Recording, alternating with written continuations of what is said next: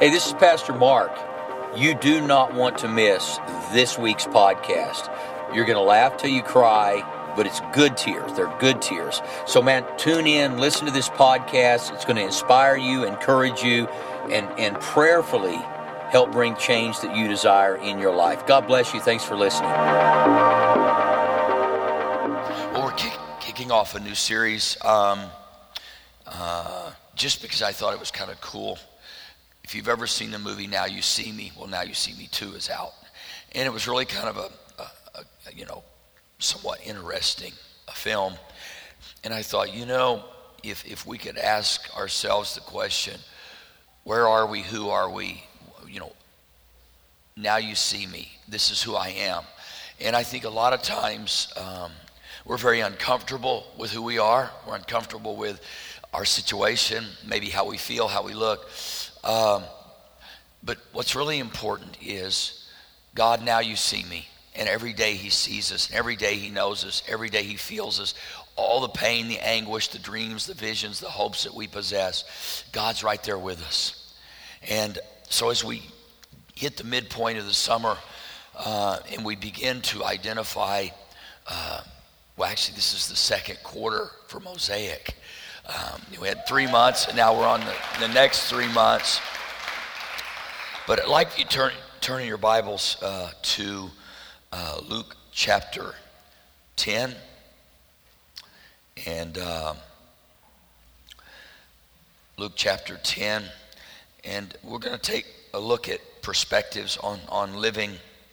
And it says in verse 17, the 72 returned with joy and said, Lord, even the demons submit to us in your name. Even the demons submit to us in your name. He replied, I saw Satan fall like lightning from heaven. I have given you authority to trample on snakes and scorpions and overcome all the power of the enemy. Nothing will harm you. Verse 20, however, do not rejoice that the spirits submit to you, but rejoice that your names are written in heaven. So our approach to life and how we perceive God and how we live every day may be centered around this. Do we really celebrate the fact that our names are written in heaven? That's the greatest joy of all. And your name is not written there because you're good. Your name's not written there because 2016, you've really been holy. By whose measurement? Our own. The reason I rejoice in this is because when you receive Christ and when you accept him, that in that moment, our names are written in the Lamb's book of life. And it's such a wonderful thing to know that it's because of the work of Christ and what he did. And so we have to, on that foundation, determine how we're going to live our lives. Are we going to live our lives by the opinions of others? We're going to live the lives by the knowledge that we now possess and wake up every day knowing that God sees us differently than we see ourselves. Actually, God sees us through the blood, through the filter of the blood, through the cross.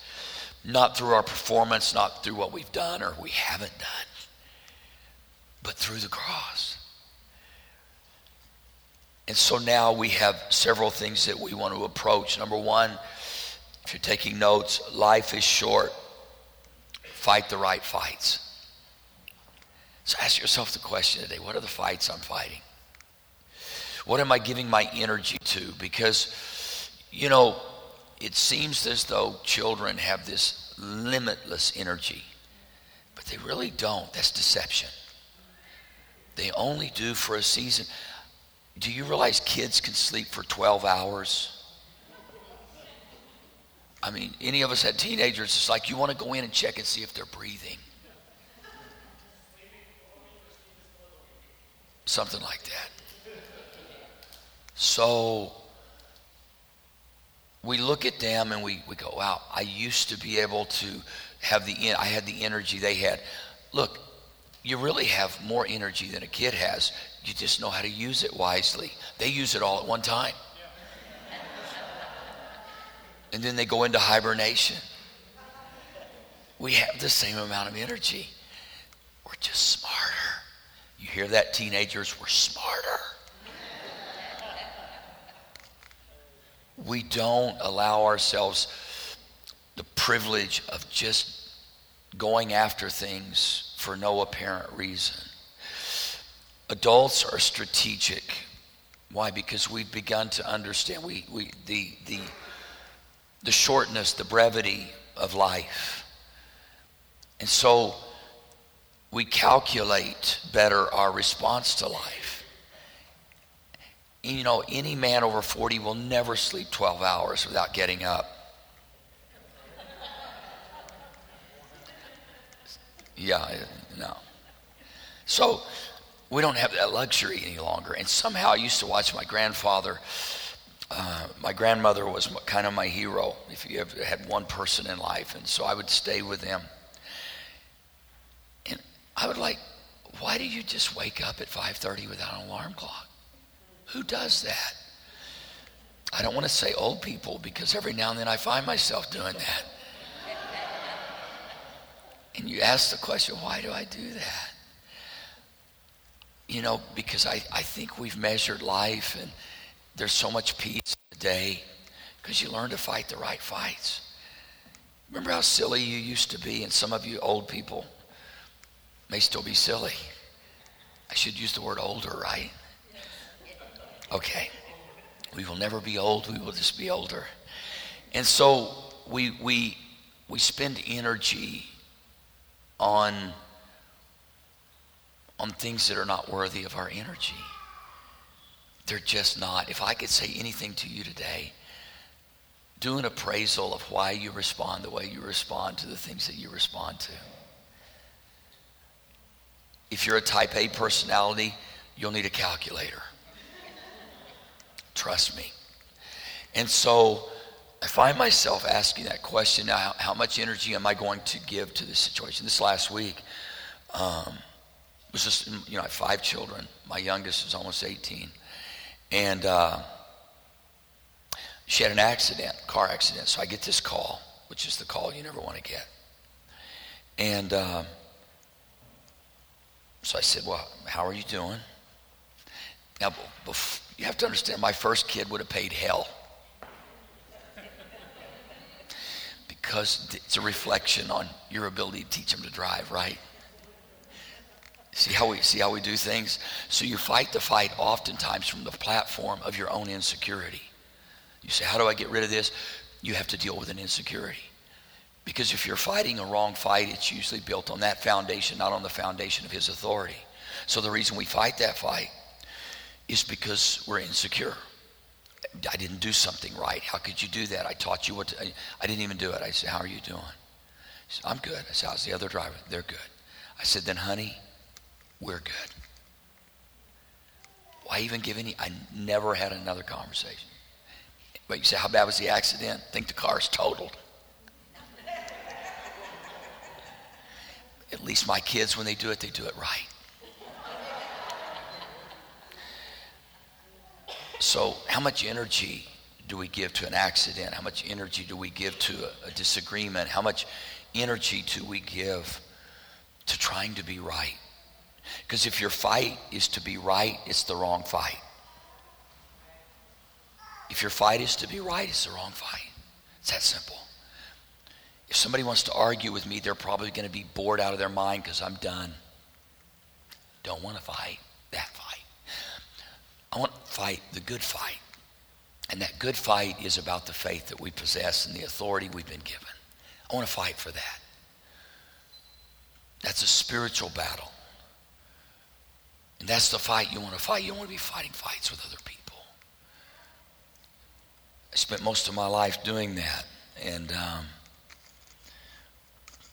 Paul said to Timothy, fight the good fight of faith. Take hold of eternal life, to which you were called when you made your good confession in the presence of many witnesses.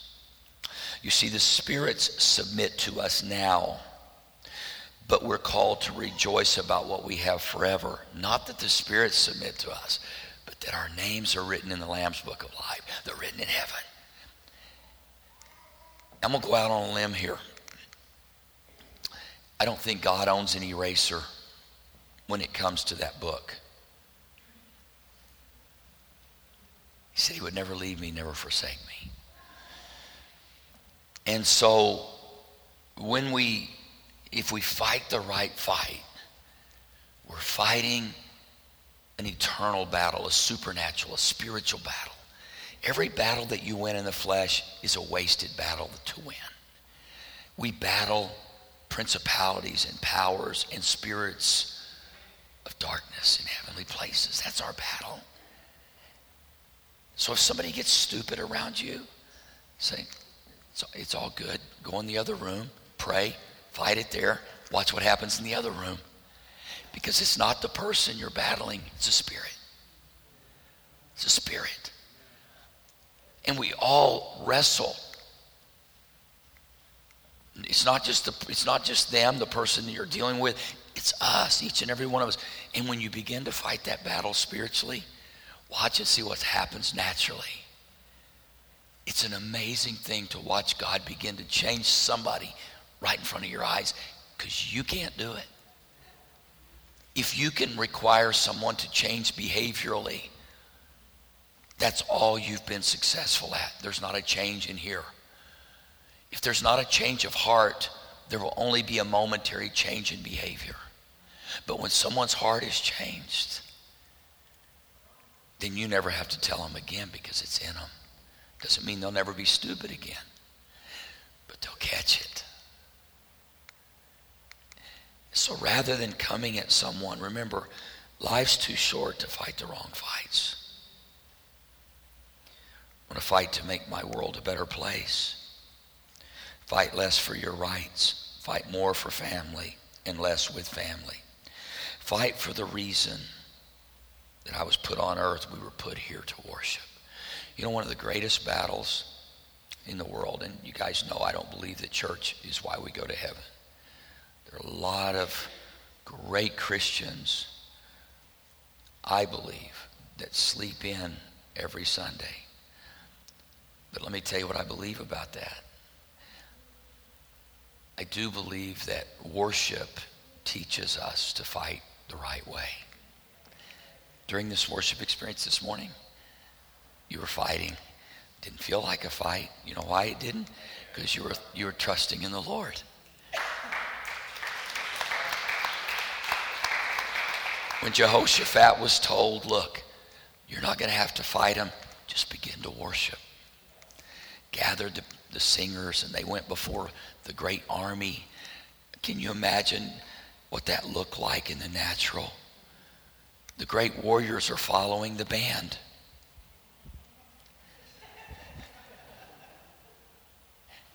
Everything in their flesh said, I want to fight. God said, you are. You're worshiping. And by your worship, that supernatural battle is producing confusion in your enemies. You won't have to throw a spear. It's a way to fight. Everything in us wants to satisfy our flesh. And men are the worst. Men are the worst. We want to fight the fight. Testosterone is a horrid thing sometimes. And we want to fight that fight. God says, no. Fight the right fight. What's important? You see, we oftentimes have victory in our focus. I want to be victorious. I want to live a victorious life. I want to have victory. I want to be the winner. I want to be the champion. But listen to this. Success and victory are not our goal. Obedience is the goal. God is the goal. God is not a means to an end. God is not the carrier of our goal. God is our goal. He is our goal. People ask me all the time, say, well, what do you want to do at Mosaic? What do you want it to, how big do you want it to get? I said, there was a day I could have answered that question. What I want more than anything is for this to be a house of worship where people's lives are changed. The rest is up to God. The rest is up to God. Do I think that it would be spectacular? I've got all kinds of carnal, secular reasons to ask God to do certain things because this is how earth works, God. But the reality is, our simple obedience opens the door for God to paint the picture that God wants to paint, to build the church God wants to build.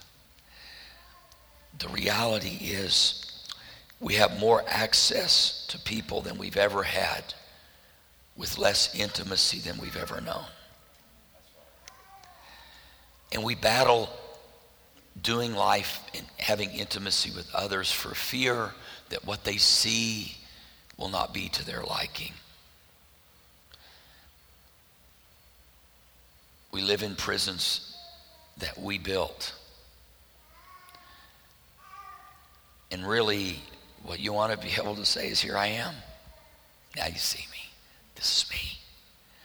The beauty of my life now is, now you see me. It just is what it is. And there's not a lot of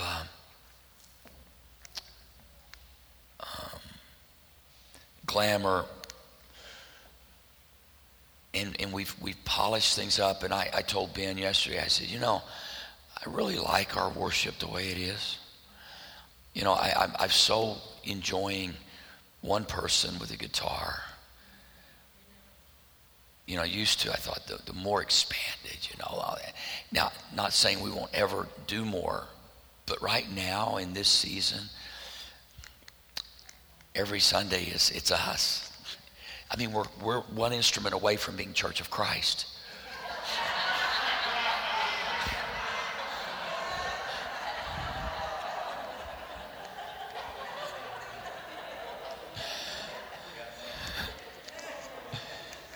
You sound beautiful. Yeah, that's probably going to get us some responses. I didn't say good or bad. I didn't say what that was. I just said that's where we are, Yeah, okay, I'm good. That's great. Life is short. Fight the right fight. Secondly, judge less and imagine more. Anger and judgment are dangerous weapons that we utilize to make ourselves feel better for a moment because, once again, of our insecurities. We judge others because the reality is, if we judge others according to the flesh, it's a way of us elevating ourselves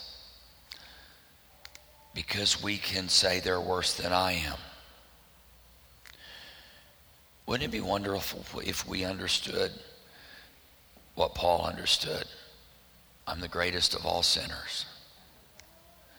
When's the last time you've ever heard anybody say that? That's not an easy admission because we really don't see ourselves that way. And yet, without the cross, we have no hope. We have no hope. It's so liberating to be honest before God and before others. Wouldn't it be awesome if somebody was running you down and say, you hit it, you're spot on. I can give you a few more things you're not even aware of that you could use against me. You talking about the argument being over. They won't even know what to do. But it's, I've had that happen where, and I want to be I have so many goals that are just kind of things objectives, I guess, that wouldn't it be great to never have an angry moment in your life? Now, some of you have never been angry, and I pity you.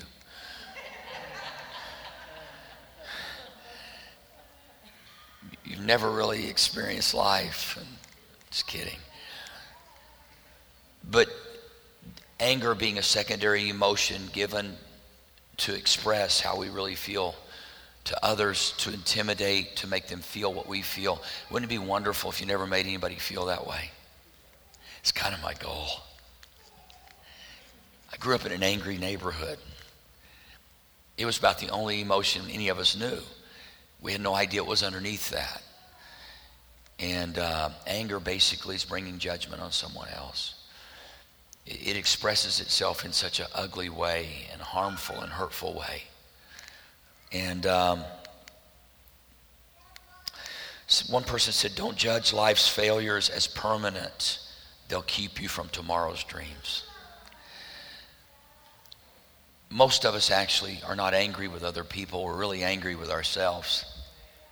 Because we see every day who we are, who we're not, what we've missed, what we've hoped for, what we haven't done, all the dreams that we had maybe as a child that we sat in class in the 5th grade and sat there and looked out the window and we had no clue what the teacher was saying. And we dreamed. Kids dream. I started loving cars because I used to build Leaf cars. Have you ever built a Leaf car? I'm the only one that's built a Leaf car. Do you know? Good.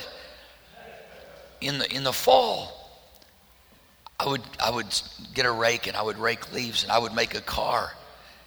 Remember that? Oh, good. Now everybody's getting a little honest. Some of you waited for others. And I would get in and I would sit there and act like I was driving a Leaf car. I had an imagination. And when we start growing up and we start paying bills and reality starts hitting, and because when you're a kid, you think everybody likes you. There's such an innocence and an imagination that you think everybody likes you. And then one day, your feet and your ears and everything starts getting out of proportion. Your voice starts changing and people make fun. I mean, it's so cruel. It's just so cruel. If we could just freeze people for about 18 years, they could, and not have to go through junior high or middle school or whatever they call it now. And that judgment begins to attack our innocence and our imagination. I look at Daniel chapter 3, and I think you got to be pretty secure to take a stand. And you've got to see beyond the pain of the moment.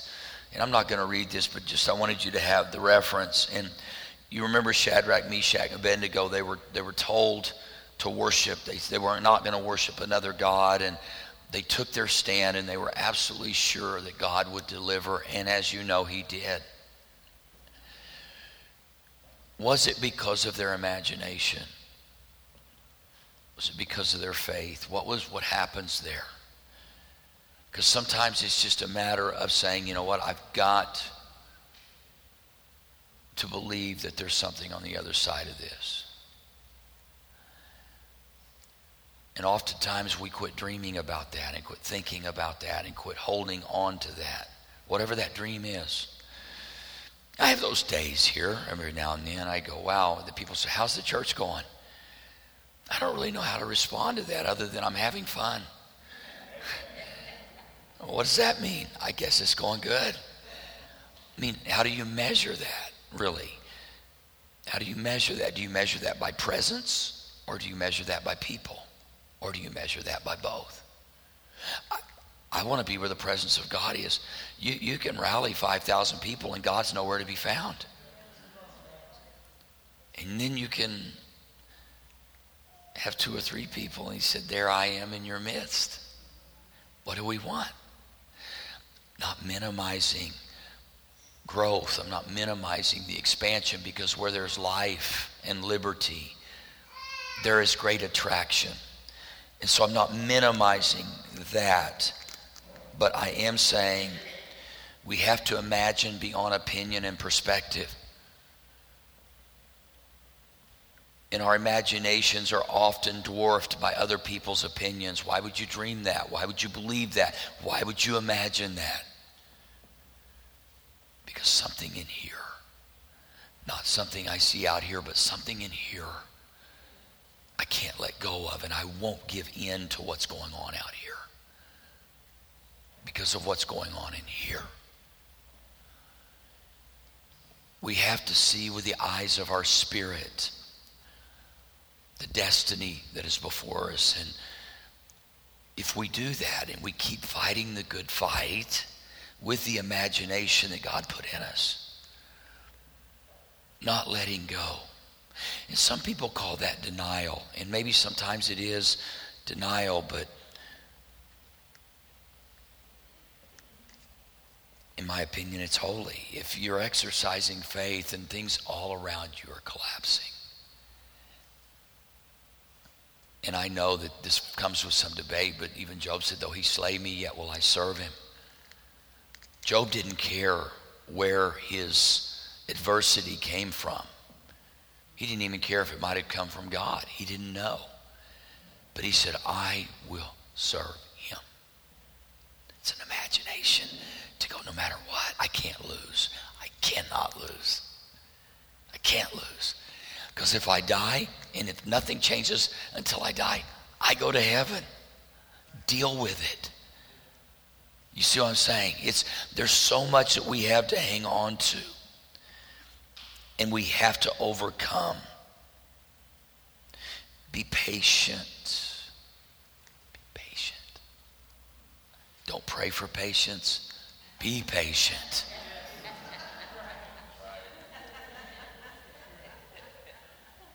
You're just asking for it. Just keep your mouth shut and be. Don't say. Say, okay, I'm going to. Yeah. We get all bent out of shape about something that didn't happen in the time frame that we wanted it to happen. Our words create images, imagination. Disney World, Disneyland is a result of one man's ability to imagine something that didn't exist. People every year paying thousands of dollars to go and experience another man's dream. Because that's how deprived our world is individually. I'm not saying there's anything wrong with that. I'm just saying that what would happen if we all imagined that way? There's so much more that could be done.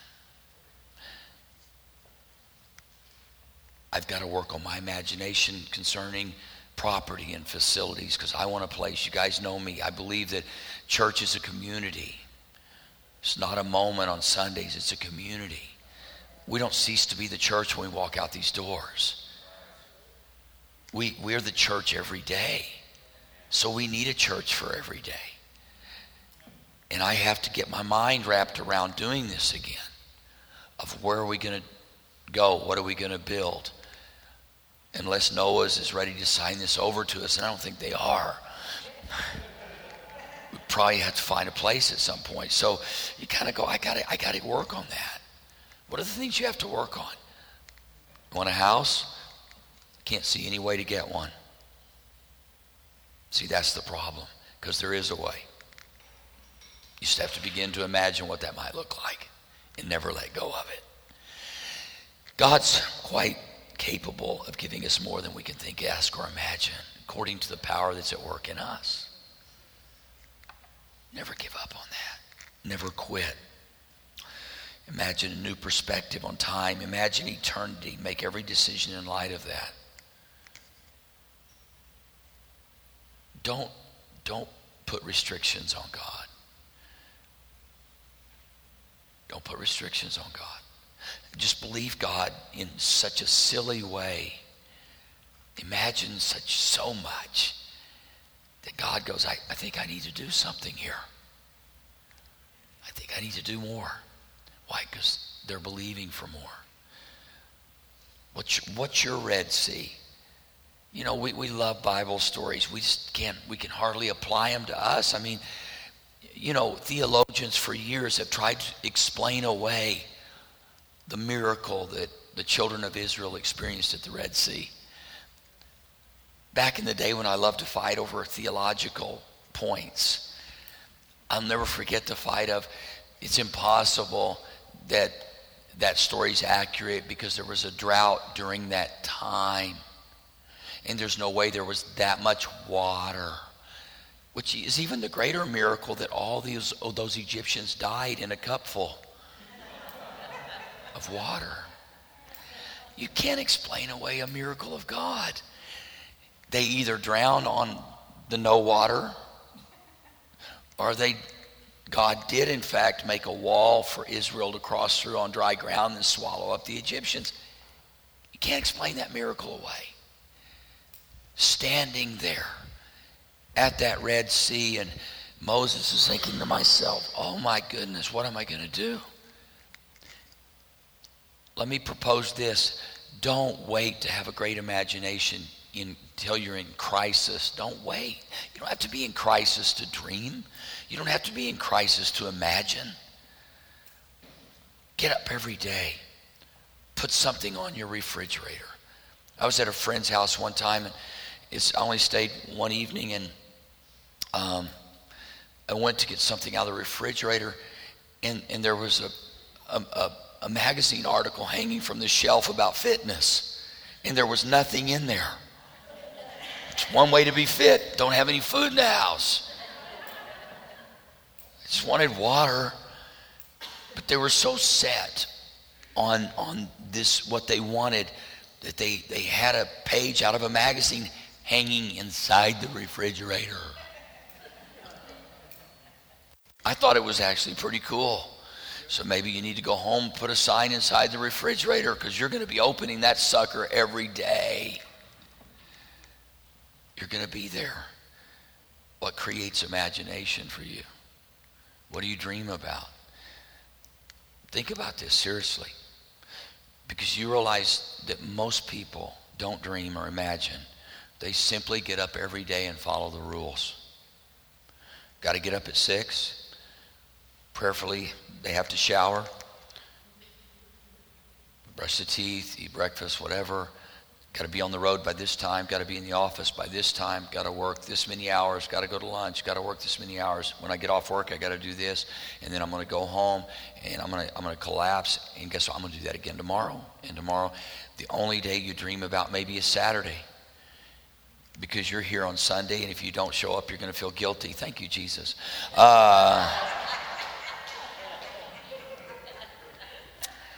Can't get you by attraction, will get you by guilt.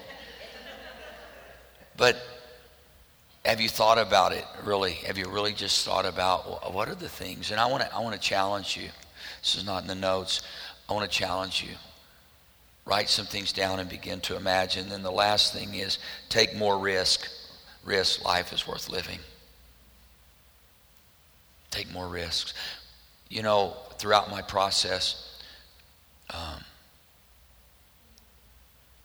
this is a great adventure right now. It's a great adventure. Now, I wouldn't have told you that a year ago. I would have said this is a great tragedy. But today I stand up here and tell you, this is a great adventure. And so you shift how you think about things. If you're going through a financial crisis, relational crisis, marital crisis, whatever crisis you're going through, begin to see it as a great adventure. It's a great adventure. Give opportunity. Take risks. And, you know, sometimes you win, sometimes you lose. But the biggest risk in life may be not to take one. I mean, my risk was nobody would ever show up at Mosaic, and that was a risk. And actually, to see this many people here on July 3rd, Sunday, is freaking me out.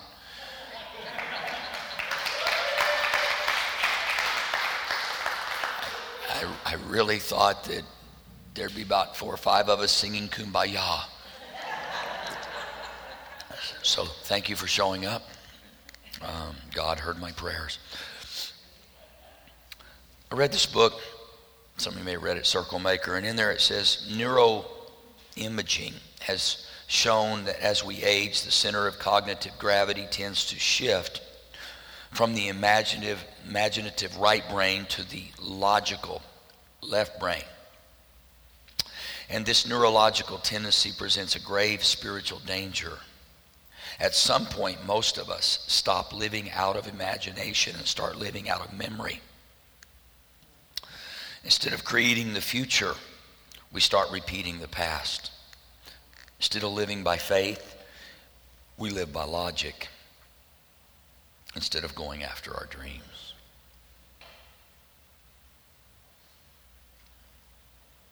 You see, had God not spoken to me to come here,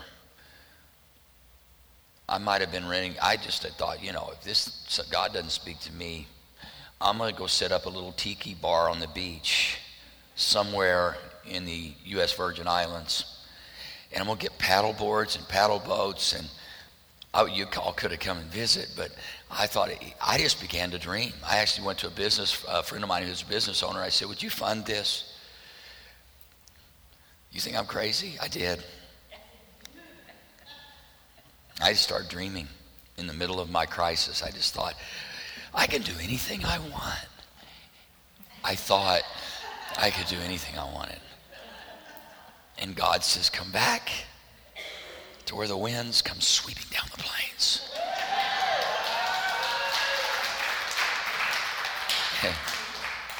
I responded, I want to go where the waves come crashing against the beach. And that didn't happen. But now, you start going, God's dreams and imagination is better than ours. So dream big. Fight the right fights. Judge less. Imagine more. Risk things. And I'm not saying be stupid. Don't go out there and be stupid, but sometimes it seems stupid. But we're called to live the abundant life. That's what we're called to do. I think the worst testimony that Christians have is being negative and doubtful. We measure smoking, drinking, cussing, chewing. It's when you get sour on God and you don't believe. That's the worst thing in the world. Is we praise someone we don't think can change anything. Live happy. People will want to know what you're on. Be happy, people. It's the most attractive thing in the world. Have you ever noticed the difference? Have you ever watched someone not smiling and someone smiling? When someone is smiling, it's the most beautiful thing in the world. And when someone is not, you wonder what's really going on. I love smiles. It just changes how you look. And it communicates to people a whole different message. Let's do that. Lord, thank you for this day and all that you do and all that you've done. Lord, may when people see us, may they see the glow and the glory of God on our countenance.